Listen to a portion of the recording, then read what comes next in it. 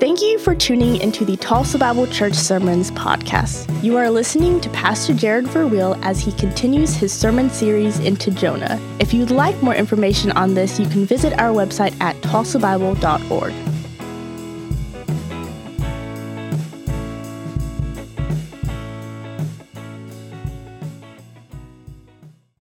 Have you guys found Jonah? We're going to be in Jonah chapter 4 this morning. As you guys are turning, let me pray for us. Father in heaven, again, we just thank you so much for the time that we have now to look into your word. We pray that you would just help us to be attentive to your truth, God.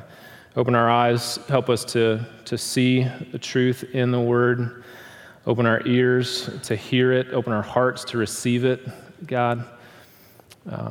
Transform our lives that we might just be a reflection of what you are doing in our hearts and in our lives, Lord. And certainly as we continue our sermon series through Jonah, God, I just continue to pray and so grateful for many, many people who have shared with me by email, neighbors, friends, family members who they're trying to reach out to and share the gospel with. I pray that just the people that you've put into our lives, the situations, the relationships that we have, that you would give us ample opportunities to speak the gospel clearly and boldly at the right time. Help us to be sensitive to your spirit, to do that well and in a way that would be an attraction to Christ. Help us to do it with kindness, with gentleness, but also with the truth of the gospel. And we pray all these things to you, Father, through the Son and by the Spirit. Amen. Amen. Jonah chapter 4 starts out, and Jonah is a very angry prophet. And so I just want to kind of share a few stories about what makes me angry. I grew up in Wisconsin. If you guys, many of you know, Milwaukee, just outside of Milwaukee, Wisconsin. And it's really interesting what happens at our house now in Tulsa. We've got 3 kids, and Tulsa is not known for its snowstorms, right? We might get like maybe 1 week of snow, and it's great. We get 2 inches, and the whole city shuts down. It's perfect. It always gets a few snow days almost every year. But when it snows here in Tulsa, it's interesting. Like all of my kids are extremely excited when it snows. They bring out the snow pants, the boots, the hats, the gloves, and we got all this stuff because often we go up to Wisconsin and visit family, and so it's readily available to us. They go outside and they sled in the snow. They run around in the driveway. They make snowmen. They just can't wait for the snow to start melting so you can do snowballs and pelt each other. And it's great. They just have a blast when it snows. Me, on the other hand, I go to a little bit of a different realm in my world. Growing up in Milwaukee, Wisconsin, it snowed from about Thanksgiving time until the end of April every year. It was 6 months of winter, and rarely was it Christmas in Wisconsin. And I couldn't stand it, because when it snowed, for me, here's what that meant. Me and my brother were getting out our shovels, waking up 2 hours earlier before school, before my dad left for work. We were shoveling the driveway. We were shoveling the walk so that everybody could get to the school bus at the corner where we lived. We were slaving when it snowed. It meant we couldn't get out as much as we liked to. It meant the grocery store snacks were going to be more infrequent than they were at our house. You had to plan everything around these great, crazy snowstorms, and it was always snowing in Wisconsin. So when it snows, my kids, again, they're going 90-0, ear to ear, great times. Dad, on the other hand, is like, I can't believe this snow. I got to go get salt for the driveway. I got to go clear the driveway myself now. I got to go do all this other stuff. I got to come check on here, make sure the pipes aren't freezing, make sure everything's handled, the snow's shoveled in the parking lot here, the walkways are shoveled there. And I go to this kind of like angry place. And so here's what I've learned. Anger is natural. Anger is natural. And it's natural because God has given us all his image as his image bearers. We know that God gets angry, and he wants us to be angry at the same things that he's angry at. I've also learned that anger is learned. You can look out at people, experiences, at different things. The reason why I was so angry at the snow is because my parents were angry at the snow. And I've developed this anger. And that's not to, say that it's a good thing. Proverbs 22:24-25 says this, "Do not make friends with an hot-tempered person. Do not associate with someone easily angered, or you may learn their ways and get yourself ensnared in it." Anger is the justest emotion. All of us become very moral in our own worlds when we experience and when we exhibit anger. And this morning I want to just look at 4 verses in Jonah 4, 1-4. And the first thing that we're going to see is that Jonah was this angry prophet. But his anger that was produced on the outside is really just a symptom. It's the fruit of a deeper root issue that Jonah had on the inside. Jonah is a very, just like Brian was saying, self-centered, self-justifying. He is a heart in a religious, wrong way prophet, and he's got a major issue. And so we're going to see 3 warning signs that we might suffer with the same self-justifying, self-centered heart issues that Jonah had if, when people get healed, we get angry.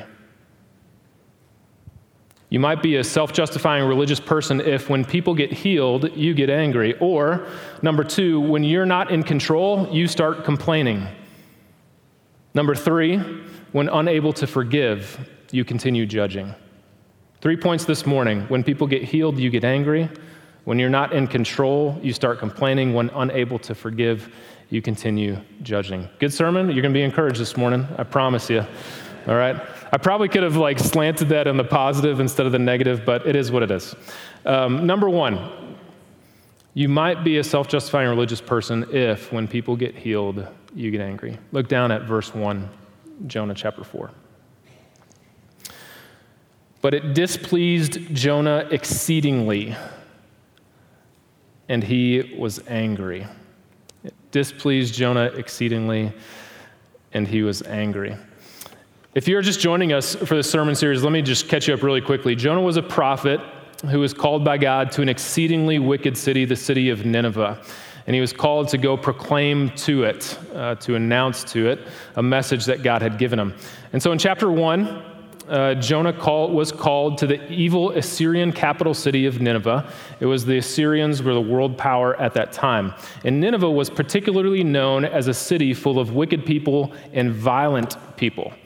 Jonah going to Nineveh would be very similar to a Christian missionary going to a Nazi extremist during World War II, or Genghis Khan and the Mongols during their wicked and ruthless invasions. The call to Jonah was difficult, dangerous, and dividing for the nation of Israel.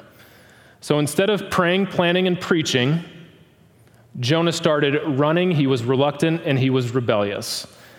And just when we thought he hit rock bottom and he was this repentant prophet that came out of this crazy experience, 3 days and 3 nights in the belly of a fish, Jonah gets angry, and he's angry at God.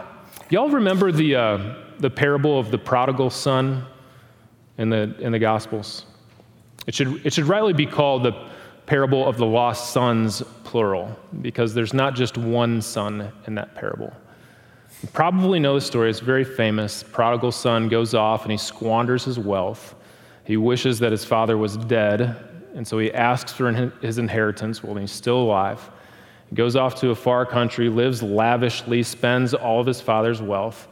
He finally comes to rock bottom, and he goes back to his father. He pleads for grace, pleads for mercy, asks for forgiveness, and his father accepts him and welcomes him back home. The end of that parable is the other son from the father. It's the elder son. And at the end, the elder son is not celebratory, happy, and just joyful that his brother and this prodigal had come back. Instead, he's angry and he's bitter and he's resentful at his father and at his brother also. Tim Keller writes about it in Prodigal God. He says this: "The first sign that you have become an elder brother with an elder brother spirit is that when life doesn't go as you want, you aren't just sorrowful, but you're deeply angry and deeply bitter." The first sign that you have an elder brother spirit is that when life doesn't go as you want, you're not just sorrowful, but you're deeply angered and bitter. So verse 1 in Jonah chapter 4, it says this: it displeased Jonah exceedingly. And we know from the context exactly what the "it" is referring to. Just back up one verse prior to that, chapter 3, verse 10. When God saw what they did, the Ninevites, how they turned from their evil way, God relented of the disaster that he had said he would do to them, and he did not do it. He was angry at the scandalous mercy and grace of God. And literally, if you read verse 1 in Hebrew, in chapter 4 here, it would say something like this: this evil carried out was a great evil to Jonah. Evil as a verb and evil as a noun, twice repeated in that one verse. And this is not the first use of evil that we see in the book of Jonah. In fact, this is a theme word. It's a repeated element that occurs again and again through this book, and it gives us somewhat of a scarlet thread to trace it and see the unity of Jonah. In chapter 1, the first evil that we heard of was Nineveh's evil. And as a result of their evil, the Lord was prompted to do something about it. He wanted to eradicate the evil that he saw and he knew was happening in Nineveh. Later on, it was the sailors who asked Jonah, on whose account has this evil come upon us? And the sailors want to eradicate, they want to do everything they can to erase that evil. In chapter 3, the people of Nineveh repented of their evil. In chapter 3, again, at the end, it's God who relented of the evil or the disaster is how we would translate that he had planned to do to them. It's interesting when you look at the book of Jonah that God's anger is cooling and Jonah's anger is kindling. As God's anger gets snuffed out and is calmed, Jonah's anger gets worse and worse and burns even hotter. While just about every other living thing is erasing their evil, Jonah is expanding his. And to appropriately describe Jonah's heart, it says, Jonah was angry. You ever wonder how much of you is involved in anger? Anger is one of these emotions, it's these feelings, it's this thing that I would say the majority of us at least have experienced it personally at some point in time. I'd say a lot of us probably have a reoccurring issue with anger. How much of us is actually involved when we get angry? First of all, anger is not something that happens to you. Anger is something that you do. Anger is not something that happens to you. Anger is something that you do. And when we get angry, our entire being is involved in the process. David Powlison has a book called Good and Angry. I recommend it to you. It's excellent perspective from a Christian counselor. He says, when we experience anger, our body begins to operate in agitated mode. Our emotions operate in displeasure mode. Our mind operates in judicial mode. And our actions operate in military mode.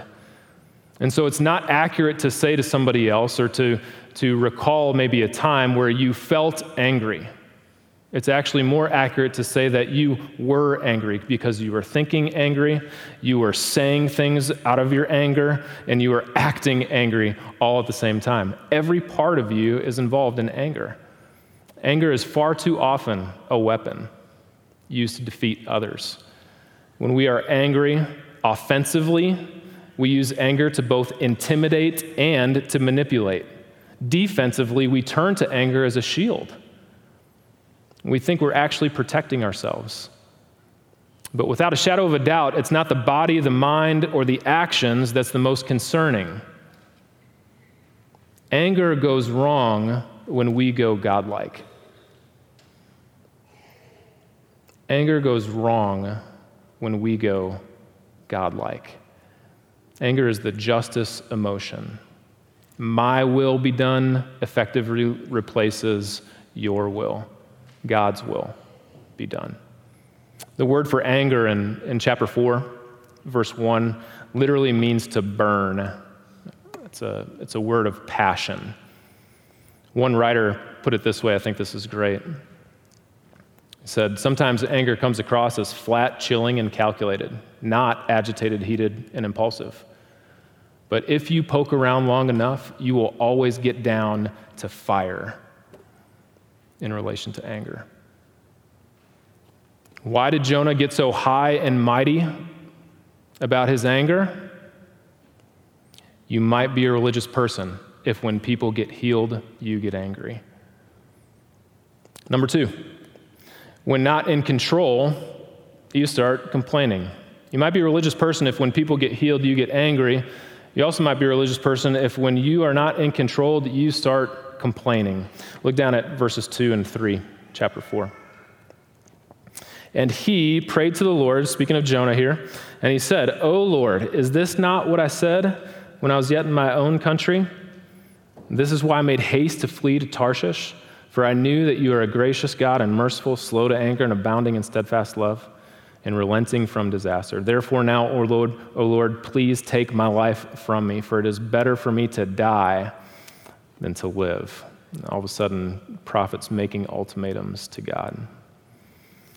Verse 2 begins this way. It says, Jonah prayed to the Lord. And this is a very technical term for prayer. It's the same word for prayer that you saw in Jonah chapter 2, when he prayed from the belly of the fish. In fact, this is the only 2 occurrences of that word for prayer in the entire book. And it's meant for us to juxtapose these 2 prayers next to each other, to compare and to contrast them. It invites us to reflect on the prayer in chapter 2 of Jonah to this prayer in chapter 4 of Jonah. In Jonah chapter 2, the prophet prayed with thanksgiving to God for his personal deliverance. In Jonah chapter 4, the prophet prayed to complain about God because of Nineveh's deliverance. And here's the $1 million question, because we're going to slow down and take the most time out of chapter 4 in Jonah for a very specific reason. Jonah's story has 4 chapters in it. We're in the 4th here. I don't know if you know this, but I have a master's degree from Dallas Seminary. And one of those great and wise things that I know that other people just don't know is that Jonah has 4 chapters. And we're in the 4th chapter of Jonah. And this is the last chapter of Jonah. Why do we learn about Jonah's motive at the very end of the book? Why don't we learn about this material back in chapter 1? Or back in chapter 2, or even chapter 3. Why does the narrator, seemingly Jonah, as Brian told us, why does he wait until the very end of the story, the very last chapter of the story, to tell us why he didn't want to go to Nineveh in the first place? And one commentator put this so well. I think this is really extremely important for us to understand. The author has aroused the reader's curiosity by withholding this information until now, this explanation of Jonah's motives, ensuring that the readers will pay close attention to this specific dialogue. And then he says the author's about to reveal the key theological issue of the book, and he doesn't want readers to miss it. In other words, when we read chapter 1 at the beginning, we're all curious. We don't know exactly why Jonah went and fled from the presence of the Lord. It builds the suspense. It builds the curiosity in our minds. Finally, when we get to the end of the book and we do see it and it's revealed to us, we stop and we pay really close attention to it, because this is the key theme. This is what Jonah's been learning the entire time. This is why he was running away from his call. My family grew up in Wisconsin. We just actually went recently this summer to a cousin's wedding, and I got to see the house that my mom grew up in, my grandparents owned. I think when they sold it, finally, it was just a couple blocks away from Henry Vilas Zoo, which is Madison's free zoo over there. I think they bought the house for about $60,000 or something. Today it's worth $500,000. They rent it to university students. It's really crazy. It's just a crackerjack house. And we used to go from Milwaukee to Madison all the time, and my dad would take us back to the little house that he grew up in that was really close to the campus of Wisconsin. And the reason why he did it, and the reason why we went back and saw Grandma and Grandpa's house this last time we went, is just to personally and kind of reflectively think about the humble beginnings that my mom and my dad experienced when they grew up. in Madison. They remembered their upbringing. They remembered the past. They remembered the blessings that they had, even though both of them came from very poor situations. When you read verse 2 in Jonah, does that verse sound familiar to you? If you have margins in your Bible, if you have cross-references, you're probably going to see some cross-references to other Old Testament books in Jonah chapter 4. Specifically, these verses come out of Exodus, chapter 34, 6 and 7. We can read it there. We can read it here. O Lord, is this not what I said to you?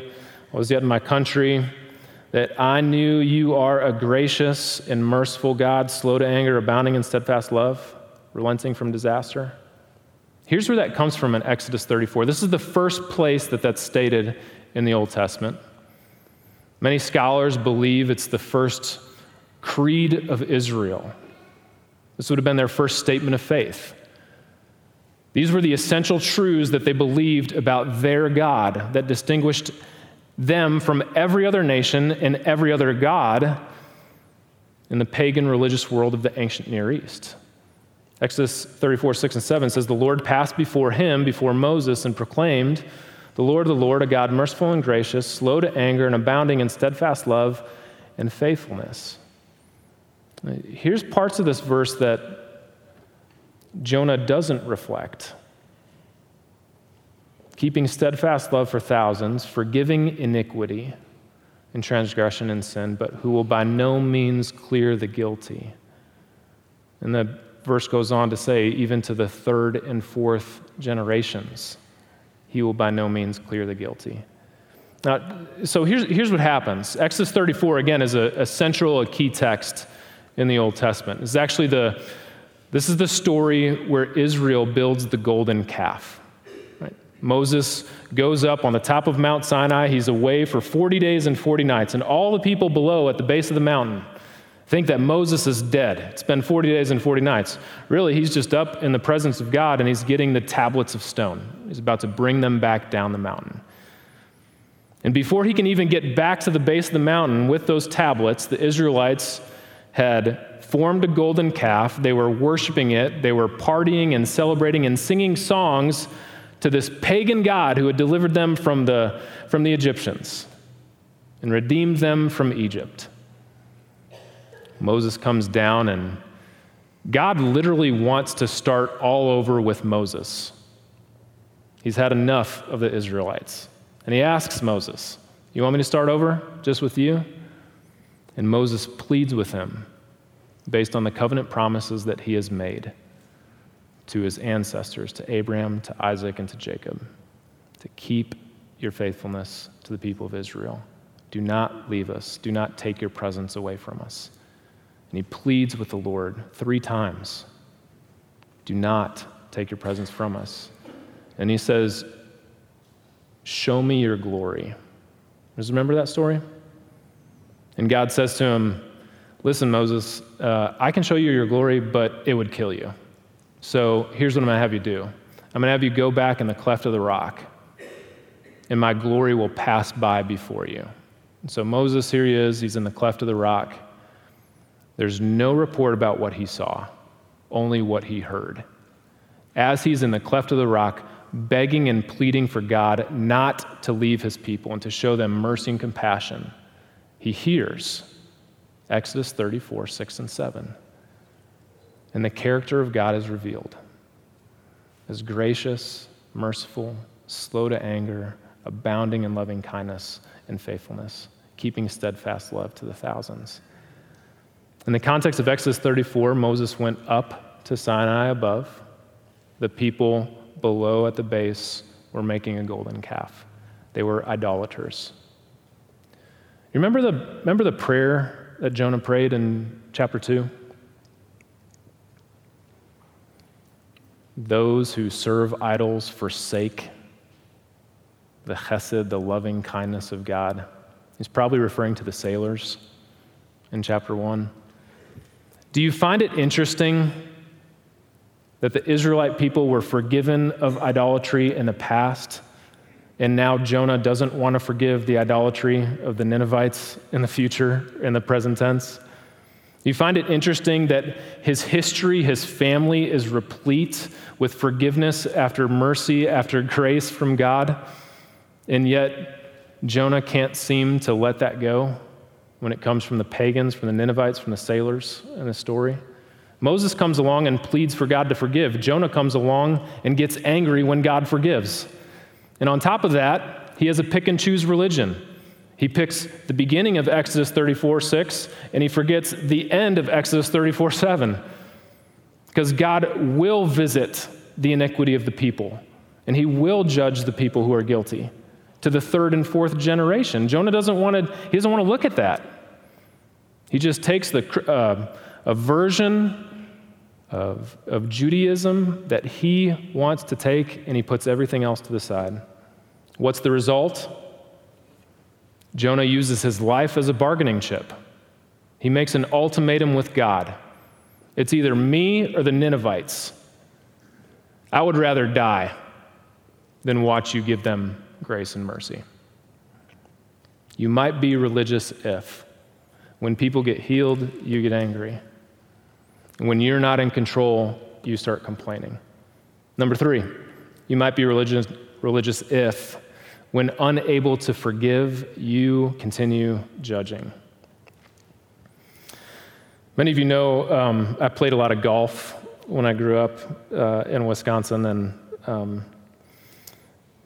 I was in golf. There's any athletic competition, really. There's guys that are just like freaks of nature, who they can make a small adjustment on their swing, and all of a sudden they hit every ball perfectly. And they don't have to go out, and they don't have to practice much at all. I was not that kind of a golfer. I was the guy that was termed what we call a grinder.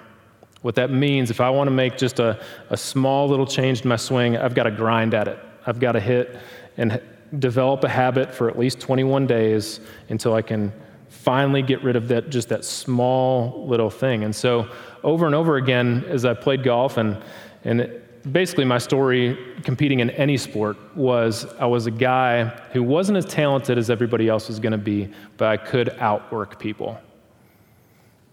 I grinded. That was how I competed. For me to change one small thing, it took a lot. If something needed to change, in other words, it wasn't going to happen quickly. If something needed to change in anything, it wasn't going to happen quickly. I love what one pastor wrote about Jonah. He said, Jonah stands as a warning that human hearts never change quickly or easily, even when a person is being mentored directly by God. Human hearts, that might be a little strong there. I would say rarely change quickly or easily, even when a person is being mentored directly by God. Chapter 4, 1-4 answers a really important question. Why did Jonah run from the presence of the Lord in the first place? And just like so many other places where we see this in the Bible, Jonah had idols in his heart, but they are very subtle, they are surprising, and they are complex. And I love how Tim Keller breaks this down in Counterfeit Gods. He's got a chapter on Jonah. He said, Jonah had a personal idol because he wanted ministry success more than he wanted to obey God. Number 2, Jonah had a cultural idol because he put his own national interests of Israel over the spiritual good of the Israelites. Number 3, he had a religious idol of moral self-righteousness. He felt superior to the Ninevites, and so he didn't want to see them saved. In other words, and I think this is key, because I think this is where his heart is, or was. Jonah's fierce love of country morphed into a powerful idol that spiritually blinded him to the grace of God.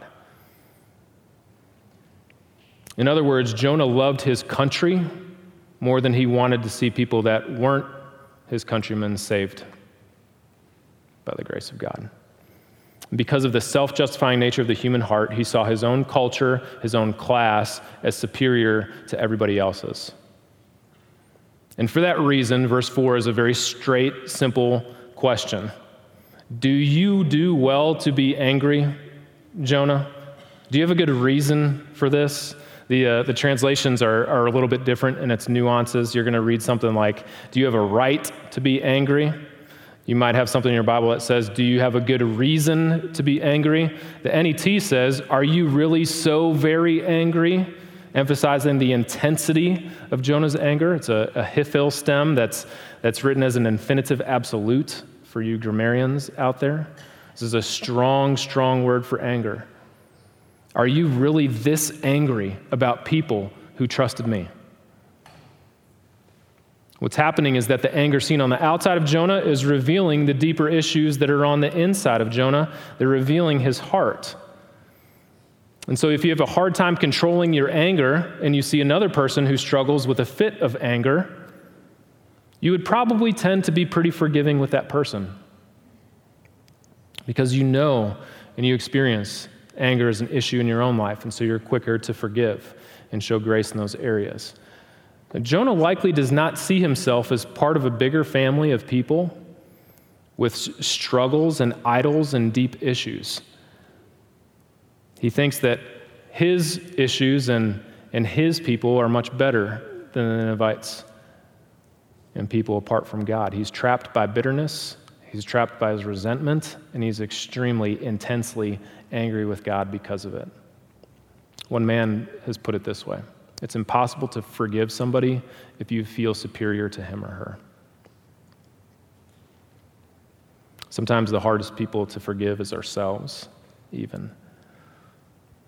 Jonah's struggling with it. What do we do? What do we do with these first 4 verses in Jonah? Just a couple points of application. Number 1, typically people don't lose their desire to live unless they have lost their meaning in life. Typically people don't lose their desire to live unless they have lost their meaning in life.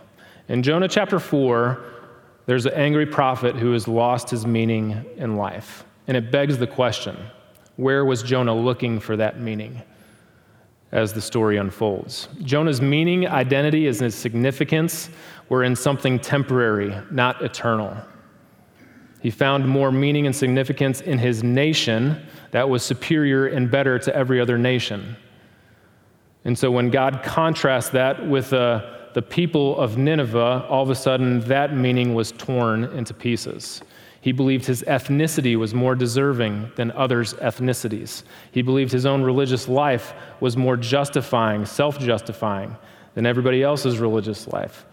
And when he learned that none of that was true, he became, again, extremely angry. Jonah totally missed the grace of God because he couldn't see the radical self-centeredness of the human heart that existed in and of himself. I keep coming back to this verse in 2 Corinthians chapter 5. I think it's so good. He, speaking of Christ, died for all, that those who live might no longer live for themselves, but for him who for their sake died and was raised. Jonah also tells us, number 2, as we apply this text, to beware of an unforgiving spirit. Beware of an unforgiving spirit. Usually anger and bitterness and resentment is the result of something that hasn't been forgiven in the past. Problems don't get better with age or neglect. So many times in ministry, I've personally seen surface issues develop with different contexts, different situations, and different people that are ultimately rooted in a problem of not being able to forgive somebody. Beware of an unforgiving spirit. When you hold on to something, you cannot forgive something, the person that you will hurt the most is yourself. The person that will be eaten the most is yourself. Ken Sande's got a great thought in his book, Peacemakers. He says, Christians are the most forgiven people in the world. Therefore, we should be the most forgiving people in the world. Forgiveness is not a feeling. Forgiveness is an act of the will. It is not a passive process. It is an active engagement. It is an event, and it is a process. One man said that unforgiveness is the poison we drink, hoping that others will die. Unforgiveness is the poison we drink, hoping that others will die. If you find yourself getting mad and giving other people history lessons about what they did wrong in the past, if you keep a record of wrongs that you keep bringing up over and over and over again, you might have an unforgiving spirit. Forgiving people means letting go. It means releasing that. It means remitting a payment that was due. And forgiveness will always cost you something. It always costs the forgiver something. Remember from the New Testament, God has forgiven us all of our sins. Not some of them, he's forgiven us all. Colossians 2:13. That means past, present, and future. And he's also called us to forgive other people as we have been forgiven in Christ. There's nothing that God hasn't forgiven already in your life when you trust him. He's forgiven all of it. Who are we to withhold forgiveness, to develop anger, bitterness, and resentment to other people because we can't forgive them? Jonah's really, really great that Brian came up here and rehearsed the story of Jonah at the beginning. This is a prophet who we learn from his mistakes. We see what he did. We know that what he did is not in line with the other prophets from the Old Testament. We know that it's not in line with Christ-like motivations, behaviors, and actions.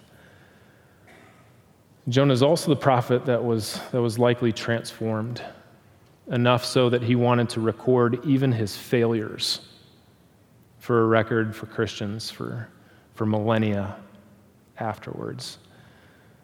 And Jonah's a prophet that will ultimately tell us that the grace, the mercy, and the forgiveness of God is not particular for specific people groups, nations, ethnicities, situations, or individuals. The grace and the mercy of God is specific for everyone, every context, every people group, no matter what the situation is, no matter what needs to be forgiven. The ground is level at the foot of the cross. Jonah learned some hard lessons.